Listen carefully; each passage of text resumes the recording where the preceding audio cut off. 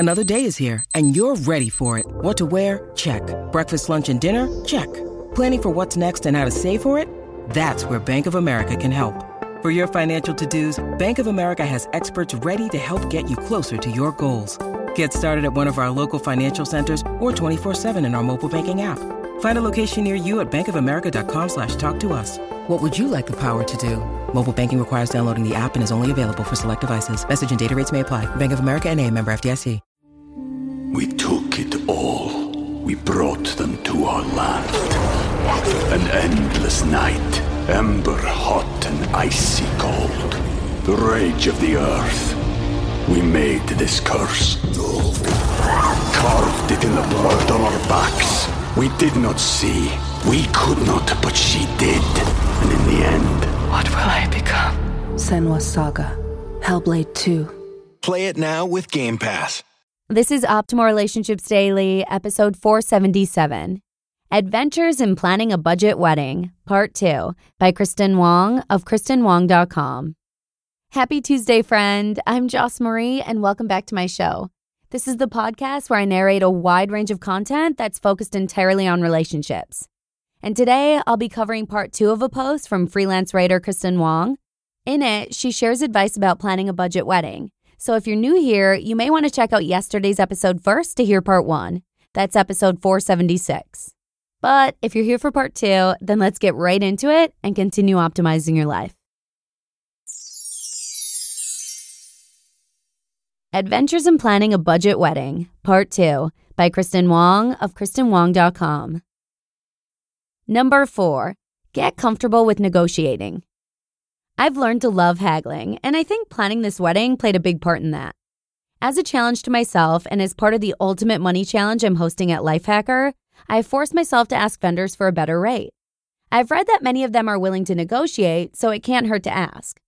I asked our caterer if they could knock the rate down by $250, and I didn't expect them to actually go for it, but they agreed. It's a small drop of the overall $14,000 our wedding will cost, but I'll take it. Number 5. Avoid once-in-a-lifetime mentality. Wedding dress shopping was a crazy experience. I found a dress I liked, but it cost $1,000 more than I was prepared to spend. But the pressure at the bridal store was so intense, I impulsively bought it. The salespeople told me, "This is the one," then pressed me about why I was hesitant to purchase it. It was like buying a car. After I caved, they asked me to make a wish and ring a bell. Everyone applauded when I agreed to buy it. It was surreal. Yes, I totally bought into the once-in-a-lifetime mentality, and after a few rounds of post-purchase rationalization, I called the store to return it, which was not easy. This isn't to say someone shouldn't spend that amount on a dress. When you're on a budget, though, it's about prioritizing your expenses. As I wrote in an article for Lifehacker, quote, "Buyer's remorse usually starts with denial, also known as post-purchase rationalization, a form of choice supportive bias.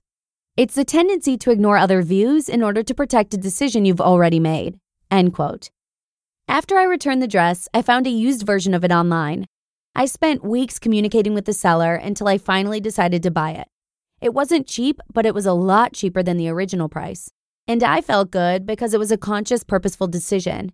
Amazingly, she decided to gift me the dress as an act of kindness. Seriously, no strings attached.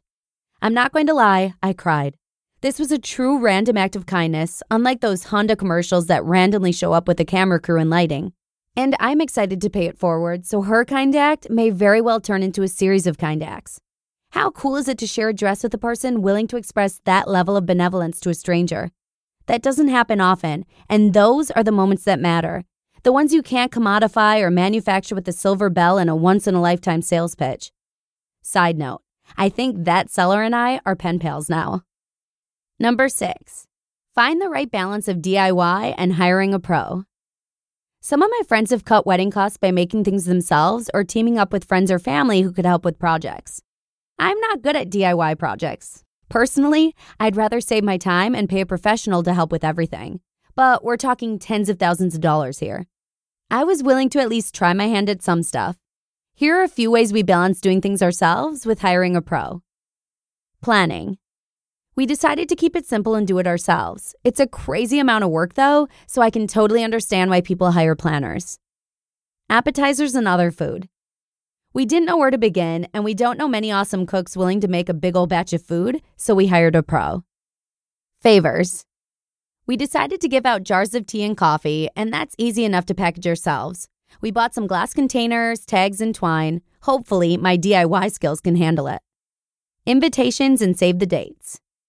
Brian has an awesome eye for design, so we decided to use my computer skills and his design skills to do this ourselves via Vistaprint. And hair and makeup. God help me, I'll hire a pro. And number 7, one big expense worth every penny. Growing up, I didn't picture what my wedding would look like, but I did picture what I wanted my marriage to look like. I wanted it to be equal, fun, and happy. I also knew I had to be with someone who supported my work and understood my need for independence. So when we got engaged, Brian and I decided to go to premarital counseling. It's something I always envisioned myself doing because counseling has been so useful to me in the past. It's like a cheat sheet for self-discovery. Again, it proved to be invaluable. Even if counseling isn't in your budget, I definitely recommend at least discussing in depth what your partnership will be like over the years. That seems like a no-brainer, I know, but it's so easy to forget about what's important, especially when you're knee-deep in wedding favors and RSVPs. The party will be fun, sure, but I didn't say yes for a night of partying, music, and tacos. I want to spend my life as this person's partner, traveling together, talking about our goals and projects together, discovering things together, giving each other space, and supporting each other in general. That's why I said yes. But I'm also really looking forward to those tacos. You just listened to part 2 of the post titled, Adventures in Planning a Budget Wedding by Kristen Wong of KristenWong.com. We took it all. We brought them to our land. An endless night, ember hot and icy cold. The rage of the earth. We made this curse. Carved it in the blood on our backs. We did not see. We could not, but she did. And in the end, what will I become? Senua's Saga. Hellblade 2. Play it now with Game Pass. When you need mealtime inspiration, it's worth shopping Kroger, where you'll find over 30,000 mouth-watering choices that excite your inner foodie. And no matter what tasty choice you make, you'll enjoy our everyday low prices, plus extra ways to save, like digital coupons worth over $600 each week. You can also save up to $1 off per gallon at the pump with fuel points. More savings and more inspiring flavors make shopping Kroger worth it every time. Kroger, fresh for everyone. Fuel restrictions apply. I love how Kristen makes a separation between a wedding and a marriage. A wedding is a one-time event, whereas a marriage is for the long haul. And choosing to go for premarital counseling with her partner Brian was a great way to have a discussion about their expectations and hopes for their relationship as a couple. It's not exactly the best idea to go into tons of debt for a wedding, no matter how beautiful and memorable the day might be.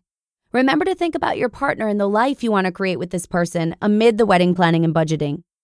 And with that, let's go ahead and wrap it up for today.